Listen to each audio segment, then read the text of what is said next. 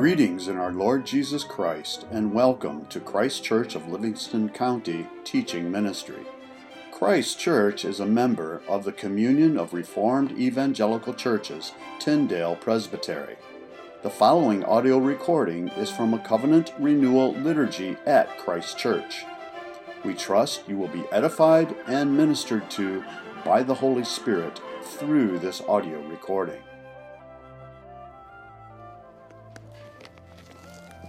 Our call to confession this morning is from Psalm 119, beginning in verse 9. How can a young man keep his way pure? By guarding it according to your word. With my whole heart I seek you. Let me not wander from your commandments. I have stored up your word in my heart, that I might not sin against you. This is the word of the Lord. We are called to receive God's word later in Psalm 119, we're told, as a light to our paths. How do we keep God's commandments? How do we walk in God's way? It's by holding fast to God's word, by following the light of God's word. This is the season of Epiphany, and last Sunday was Epiphany Sunday. We commemorated the wise men who followed the star to the place where Jesus was to be found. They followed the star of the light of the glory of the Lord. That shone above the place where God's presence now dwelt on earth in the person of his Son. The wise men followed the light of God's glory, and we too are called to follow the light to Jesus, and the light that we are given primarily is the light of God's word. We are given the light of God's word to follow and to find there the presence of our Savior. That light leads us to Jesus, and that light cleanses our way. That light shows us how to live as a pure, righteous child of God. How can a young man keep his way? By guarding it according to God's word. We are called to follow that light, but as you know, we often fail to follow that light. We often walk in darkness. We often walk in self-deceit. And when we do, the good news is that there's grace. There's forgiveness for us as we come to confess our sins. And so, please kneel with me as we confess our sins this morning. Let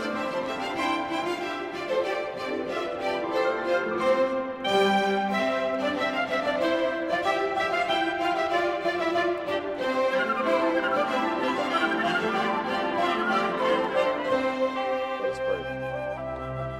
O Lord, may the words of my mouth and the meditations of our hearts be acceptable in your sight, Lord, our rock and our kinsman redeemer. Amen. You may be seated. The last several times that I've been with you, we've been spending time in the Gospel of John.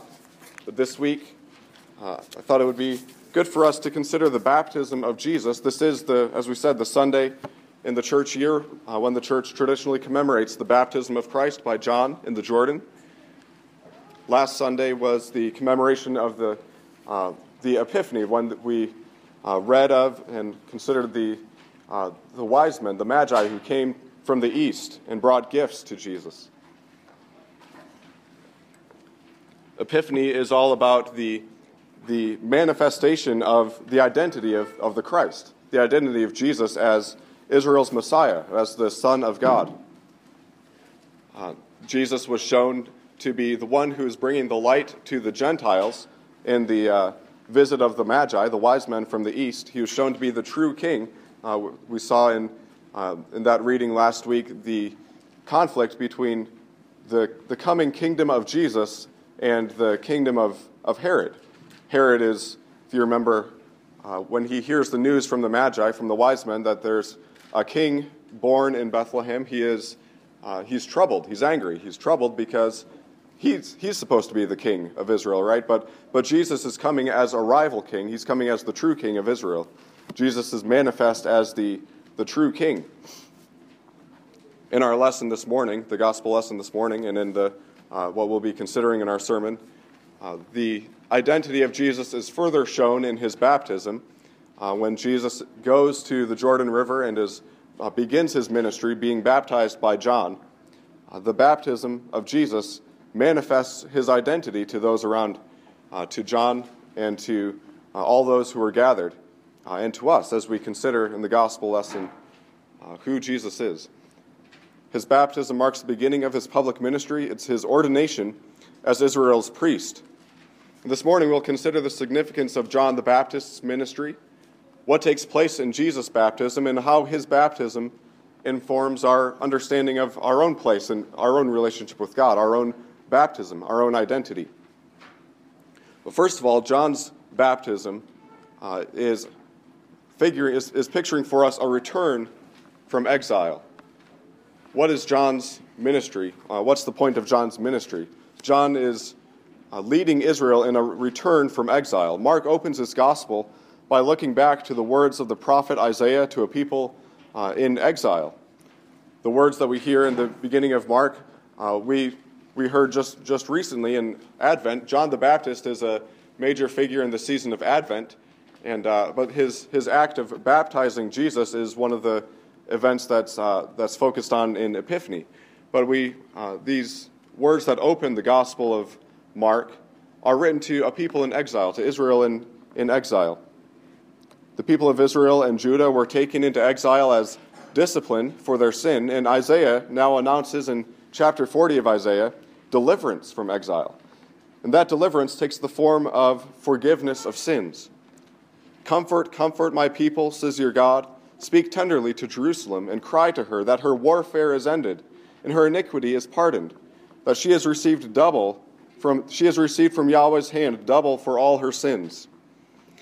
Israel was sent into exile because of her sin, and Isaiah, now announcing deliverance from exile, is announcing that their sin is being dealt with. To be delivered from exile is to have your sin dealt with, to have your sin forgiven, covered. John the Baptist is proclaiming a baptism of repentance for the forgiveness of sins, we're told. And as he's doing this, Mark tells us, in the wilderness. Typologically, the wilderness in the Bible is a place of exile. The wilderness as a place of exile, of judgment for sin, is something that's woven into Israel's self-identity. If you remember, after the exodus from Egypt, God leads his people to the promised land, yet they refuse to enter. Remember, there's giants in the land, and they lack the faith to enter, to trust God and to battle the giants, to trust God to fight their battle for them. And as judgment for their grumbling and their disbelief, that generation wanders in the wilderness 40 more years. And at the end of those 40 years, God brings his people under Joshua's leadership across the Jordan and into the land. Israel's exile in Babylon and Judah's exile in Assyria lasted 70 years, followed by a return to the land and a rebuilt temple. However, though the people are back in the land, though the people have, in a sense, returned from exile after those 70 years, they're still in a theological sense, they're still in exile. Though they're geographically in the land, they're still slaves, we read in Ezra 9. They rebuild the temple, but just as when we saw the tabernacle inaugurated, the glory of the Lord descended upon the tabernacle. We saw the light of the Lord's glory descend. When Solomon constituted the temple, inaugurated the temple in Jerusalem, we saw the glory of the Lord descend upon the holy place. They rebuild this temple. They're acting faithfully, rebuilding this temple, but we don't see the same kind of glory of the Lord descend upon this temple. There's still a sense in which the people are still in exile. Their sin has not fully been dealt with. There's still a sense of enslavement, of exile taking place. The promises of return are really being fulfilled, but the fullness of God's outpouring of the Spirit is still to come. Daniel has shown this in his vision. Though the people are going to return, they're spiritually not ready, Daniel is told. The exile will be stretched out another 490 years. If we do the math, that leads us right about to the ministry of Jesus. Israel will be awaiting the new Exodus until the Messiah comes. So what's John the Baptist doing then in the wilderness? He's declaring to the people that they are, in fact, still in exile, and those who are coming to him for baptism, those who are coming out to the wilderness, are acknowledging that truth and are confessing that they are in sin and that they need deliverance. They're confessing that they need a new Exodus. And here's John preparing the way of the Lord. And the way is prepared by leading the people to repentance.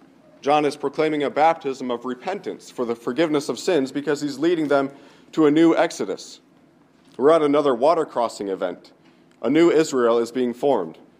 Remember, Israel is formed through the deliverance from Egypt as they cross the Red Sea. Israel is, their relationship with God is renewed after their time in the wilderness as they cross the Jordan into the land. And now there's another water crossing event, another crossing of the Jordan. John is leading his people to baptism in the Jordan. He's forming a new Israel. God is forming a new Israel out of his people. But not only a new Israel, just as God's Spirit hovered over the waters in the creation of the world, if you remember in Genesis 1, God's Spirit is hovering over the waters, so God's Spirit now is over the waters in Jesus' baptism, as Jesus inaugurates not only a new Israel, but a new creation. John is in the wilderness, leading the people of the Lord to a new exodus, leading them out of exile into the promise of God. Understanding that, Israel's new exodus happens then in the person of Jesus. Jesus himself is, you see, Israel personified.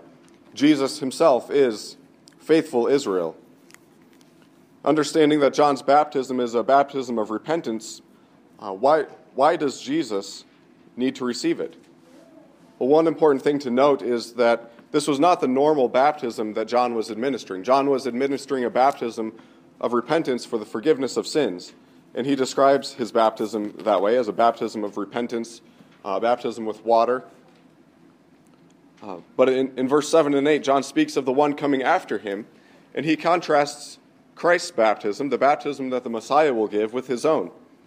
John's is a baptism of repentance for the forgiveness of sins, but the Christ will baptize with the Holy Spirit. But what do we see then when John baptizes Jesus? Well, we see the Holy Spirit descend upon him, don't we? We see the Holy Spirit come down in the form of a dove. This is the first of a new kind of baptism. This isn't John's normal baptism that he was administering. This is the first of the new kind of baptism that he tells of the Christ giving. This is an outpouring of the Spirit. Well, secondly, Jesus receives baptism because he's taking up the role of Israel. He's Israel's Messiah. He's the anointed one of Yahweh. Jesus is Israel reduced to one. Jesus is Israel personified. We see this in Isaiah's servant songs. In Isaiah 42 through 43, Israel is spoken of as an individual in a sense. Israel is being addressed as the servant of the Lord, where God moves from addressing Israel as a whole nation, to addressing Israel the individual in whom the whole people is represented. Is the servant of the servant of the Lord would bear the sins of the whole nation, would live as Israel was intended to live, faithfully before Yahweh and shining the light to the nations. Consider Isaiah 42, starting in verse 1. Behold my servant, whom I uphold, my chosen, in whom my soul delights. I have put my spirit upon him. He will bring forth justice to the nations. And then in Isaiah 49, starting in verse 1, Listen to me, O coastlands, and give attention, you peoples from afar. The Lord called me from the womb. From the body of my mother he named my name. He made my mouth like a sharp sword. In the shadow of his hand he hid me. He made me a polished arrow. In his quiver he hid me away. And he said to me, You are my servant, Israel, in whom I will be glorified. And then skipping down to verse 6, he says, It is too light a thing that you should be my servant, to raise up the tribes of Jacob, and to bring back the preserved of Israel. I will make you as a light for the nations, that my salvation may reach to the ends of the earth. So you see, Jesus is Israel personified. He is living as Israel was called to live. He's living as Israel faithfully. Immediately after this, he'll be driven into the wilderness for 40 days. But rather than grumbling and rebelling in the wilderness, he will remain faithful. He will pass the test. He will remain faithful in the wilderness. As Israel, Jesus is the recipient, Paul tells us, of all of God's promises to Israel. Paul says in 2 Corinthians chapter 1, all the promises of God find their yes in him. Jesus is Israel personified. Jesus comes to be baptized by John as Israel, receiving God's blessing, receiving God's anointing. Jesus is Israel personified, but Jesus is also Israel's God in person. Mark quotes the first line of Malachi chapter 3. There we read in Malachi 3:1, "The Lord whom you seek will suddenly come to his temple, and the messenger of the covenant in whom you delight, behold, he is coming, says Yahweh of hosts." A part of the expectation of the new Exodus that Israel was waiting for was the coming of Yahweh, the coming of the Lord, the coming of Israel's God to his people. When God comes, he comes to judge, and he comes to deliver. His coming is always twofold. His coming is to judge the wicked, to judge those who are oppressing his people. And his coming is, he comes to deliver, he comes to vindicate, he comes to redeem the faithful, to redeem his people. Jesus is Israel's God, and he now comes visiting Israel to judge the unfaithful and to deliver the remnant through his death and his resurrection. One of the things that we see happening here in the baptism of Jesus is a uniting, the uniting of heaven and earth. And this happens, the uniting of heaven and earth happens in the person of Jesus himself. Jesus is Israel, and he is Israel's God. Jesus is, on a larger scale, the uniting of God's creation, of God's people, the uniting of earth with heaven. Jesus is the union of Israel and her God, and he's the union of heaven and earth. When Jesus is baptized, Mark tells us that after he comes up out of the water, immediately he saw the heavens being torn open. In Luke's account of Jesus' baptism, we're told this happened while Jesus was praying. And perhaps we can speculate that he was praying the words of Isaiah in chapter 64, verse 1, where we read, "Oh, that you would rend the heavens and come down, that the mountains might quake at your presence." On day 2 of the creation week, going back to creation again, just as we saw the Spirit hovering above the waters, on day 2 of the creation week, God separated the waters below from the waters above. And in between, he placed the firmament, the division between the heavens and the earth. God places a visual heaven in the firmament on day 4 when he fills it with the sun, the moon, and the stars. Interestingly, this is the only day on which God does not pronounce what was made good. Of course, it's not that it's bad. God created it. But it does seem that it wasn't intended to be permanent. God's intention all along was for heaven and earth to be brought together, to be united. This division between heaven and earth was not intended to be forever. However, man's sin, in a sense, freezes this division. As we move on through the scriptures, we see that these waters above become impenetrable in a sense. Ezekiel sees this expanse, this firmament, and he describes it as a crystal sea. In Revelation, John enters through what he says is a sea of glass. It's like the firmament, this watery division, has frozen over because of man's sin, and there's no more a way between heaven and earth. There's no more access between heaven and earth.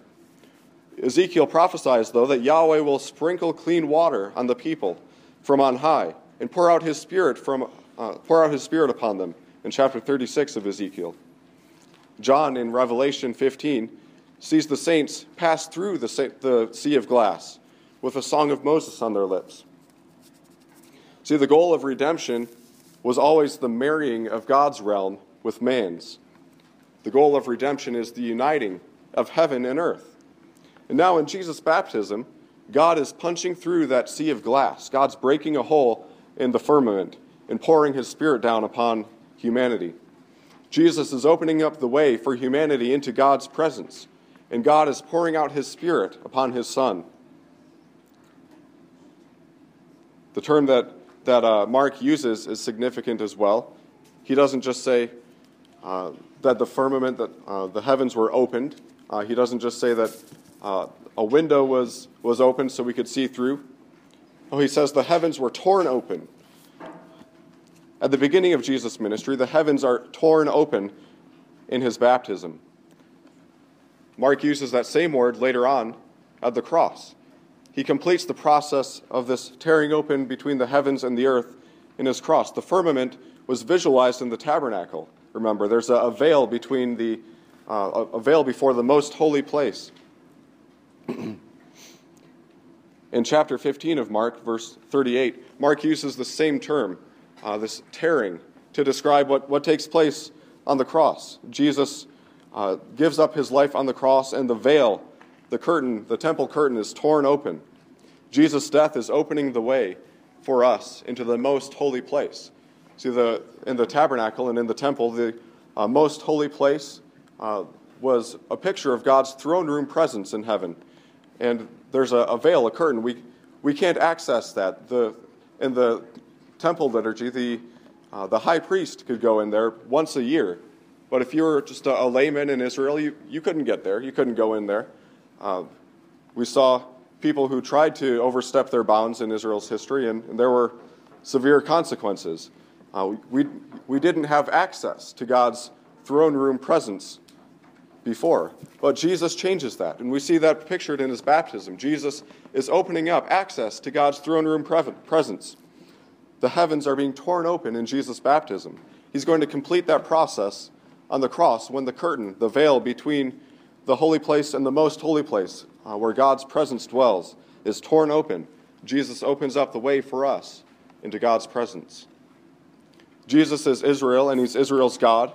So too, he is man, and he's man's creator in one. Jesus' incarnation, his baptism, his death, and his resurrection are bringing about the reconciliation of God and man in the person of Jesus.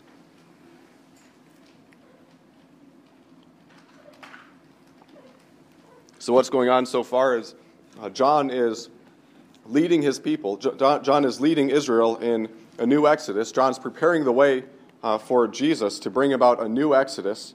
Jesus is bringing about a new exodus, but it's a greater exodus. It's what was always pictured in the Exodus, God's people being brought into his presence. Jesus is opening up the way for his people to come into the presence of God. Well, Jesus' baptism is significant for us to understand not only Jesus' identity, not only who Jesus is, but who we are, who his disciples are, who we are as his people.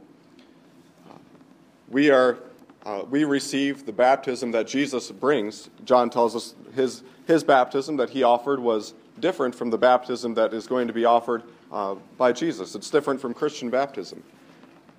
John Calvin spoke of there really only being one baptism. When he talks about Christian baptism, the baptism that you receive, the baptism that we see when someone's being brought into the church, Calvin said there's really only one baptism. We all are participating, are united to the baptism of Jesus. And when we see Jesus being baptized, we see three particular gifts being given. And those gifts are the gifts that we share in as God's people. The first one we've just discussed, the opening of the heavens. When Jesus is baptized, the heavens are torn open. Access between heaven and earth is opened. When we are baptized, the heavens are being opened to us. We're baptized with water from above. John tells us, the Apostle John, in John 3, we read that we're being baptized with water from above. To be given access to the sanctuary means that you are a priest. In the letter of Hebrews, the letter to the Hebrews, we're told that we are brought into a new priesthood. We are brought in as priests who have access to God's throne room presence. We have access to the heavenlies. We have access to the most holy place in Christ. The heavens are torn open in Jesus' baptism. What else do we see? We see the heavens being torn open, and then the Spirit descends upon him like a dove. We are baptized with the Spirit, we're told. Just as the Spirit came upon Jesus at his baptism, so God gives his Spirit to us at our baptism. We see this as the church is inaugurated in the book of Acts, chapter 2. As God's people are baptized, the Spirit is being poured out upon them. We receive the fullness of the gift of the Spirit. What else happens? The heavens are opened, the Spirit is poured out, and there's a voice heard from the heavens. A voice came from heaven, "You are my beloved Son. With you I am well pleased."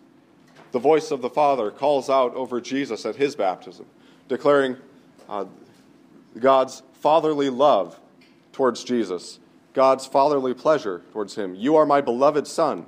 With you I am well pleased." As God brings us into his fold, God brings us into the church, God unites us to his Son, we hear that same voice. We are united to Jesus, and we are adopted by the Father. We are adopted as God's beloved sons. We are God's people. We are God's children upon whom he pours out his fatherly love and delight. We are God's people in whom he is well pleased. Jesus is declared the Son of God at his baptism. Of course, he is eternally the Son of God, but here he takes on the particular kingly and messianic sonship that we've read about in the Old Testament. We are baptized. When we are baptized, we are brought into the family of God as well. We are adopted as sons. Really, as we saw, there's just one baptism, as Paul says in Ephesians 4. And this one baptism is the baptism of Jesus recorded here. All other baptisms are a participation in the baptism of Christ. When someone is brought forward here in the church to be baptized, what you see with your eyes is fairly simple. You see the minister or an elder if it's a child, take the child in their arms, sprinkle water on the child's head in the name of the Father, Son, and Spirit, and that child's baptized. What you don't see happening, what's invisible to us, but what we know now by faith, is that the heavens are being opened to us as God's people who are united to his Son. The heavens are opened. The veil is being torn open. The Spirit is being poured out as a dove upon his people. God's fatherly voice is calling out, adopting this child, adopting this new disciple, saying, "You are my beloved Son, you are my child, and in you I am well pleased." This is good news for us. The baptism of Christ is good news for us. This is, Mark tells us, the beginning of the gospel of Jesus, and one of the first parts of the gospel of Jesus, as recorded by Mark, is in fact very good news for us because we are baptized into Christ. In our baptism we receive these gifts of Christ. You are given access to the Father. You have access to his throne. You don't have to worry about whether or not you have the right to come in and speak before God in his presence. You don't have to worry about whether or not he'll hear your prayer. You have access. You are brought in as a priest before God. You have the Spirit. You are given the Spirit to make you new, so you can walk in newness of life. You are adopted by the Father. You are God's beloved Son. And in you he is well pleased. You have the pleasure of the Father upon you. Of course, as God's beloved children, in whom he's well pleased, there are times when we act in ways that are not pleasing to the Father, but as any good father, he lovingly brings us back. He lovingly corrects us, rebukes us, and we come before him not as those who have to fear his wrath any longer, but as children who come before a father knowing that we've wronged our father and we can come and trust that he will forgive us. You've been adopted as God's child, and you have his fatherly pleasure upon you. Well, this baptism is good news, but what do we see happen immediately after Jesus' baptism? Mark tells us the Spirit immediately drove him out into the wilderness. And he was in the wilderness for 40 days, being tempted by Satan. And he was with the wild animals, and the angels were ministering to him. And we read in the other Gospels what happens there. Jesus is being tempted. He's being tested by Satan. And Jesus prevails in his wilderness temptation. Jesus prevails, clinging to God's word. You are baptized into Jesus. Your baptism is like Jesus' baptism. You are adopted as God's child. But you know what? You're going to be driven out into the wilderness too. You know this. You've experienced this. You are given the gifts of the Spirit.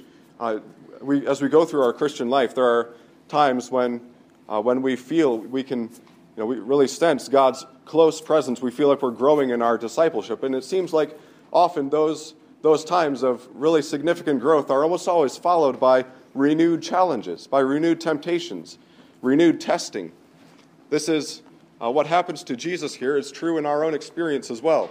You are God's disciple. You are a disciple of Christ, and you are going to have times in the wilderness. You're going to have times when you are driven out and tested by Satan.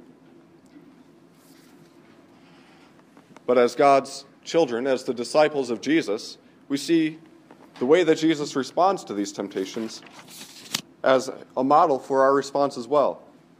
Trust in the good news that you are God's child. God loves you. He is well pleased in you. And as you go through various trials and testings, whether it's temptations to sin, whether it's suffering in your walk with Christ, the trials of loss or grief in your life, cling to God's word, just as Jesus does in his own trial, in his own temptation. Cling to his word and cling to his word to guide you, to give you light on your path.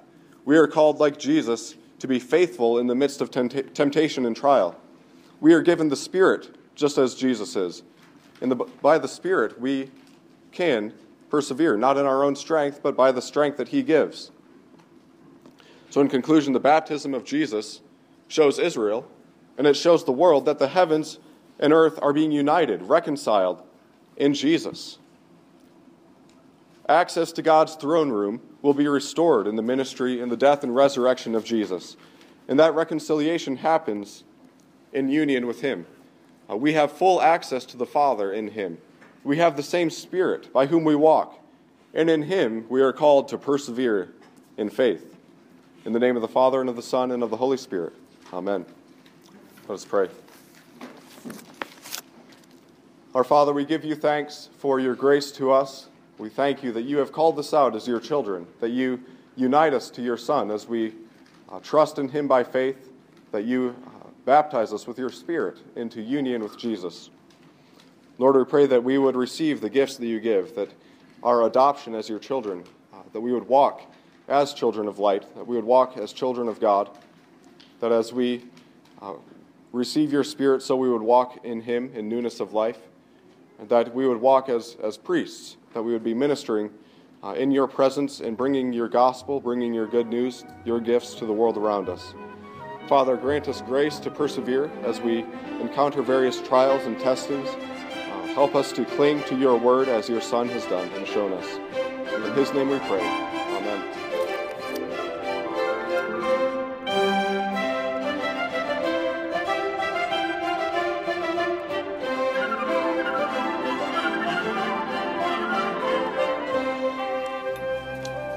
From Ecclesiastes 12, the first verse is, "Remember also your Creator in the days of your youth." As Solomon ends Ecclesiastes, he emphasizes the brevity of life. Given the fact that we are going to die soon, that life will end sooner than we expect, Solomon says that we should remember our Creator in the days of our youth. Why is this? Why should we specifically remember the Creator in the days of our youth? Because God is the Creator that has filled the world with beauty, with pleasures, with gifts for our use. We live life to the fullest when we recognize that every pleasure, every joy we have is a gift from God, our Creator. The table is one of the places where we are called to remember the Creator. The table is a memorial to the death of Jesus, as Jesus himself said. As a memorial of the death of Jesus, it is a memorial of the infinite generosity, the mercy, and the goodness of God. This table is a weekly reminder that God has given us food in this world to eat and to drink and to rejoice before him. So as you receive the bread and the wine, remember that we serve a God of goodness who sends rain on the just and the unjust. Remember that we serve a God who gave his only Son to die for us, and also with him freely gives us bread and wine and all things. Invited to the table are all who are baptized and under the authority of Christ, his body, the church. When we drink the wine and eat the bread, together we're acknowledging that we're sinners. We're without hope except for the sovereign mercy of God. And we're trusting in Christ alone for our salvation. So I welcome you to come. Thank you for listening to this audio recording from Christ Church of Livingston County. If you would like further information about anything in this recording, the Bible, about Christ Church of Livingston County, or wish to make any other related inquiry, please feel free to contact us through our website, christkirkmi.com. That's CHRISTKIRKMI.com. Again, thank you and blessings.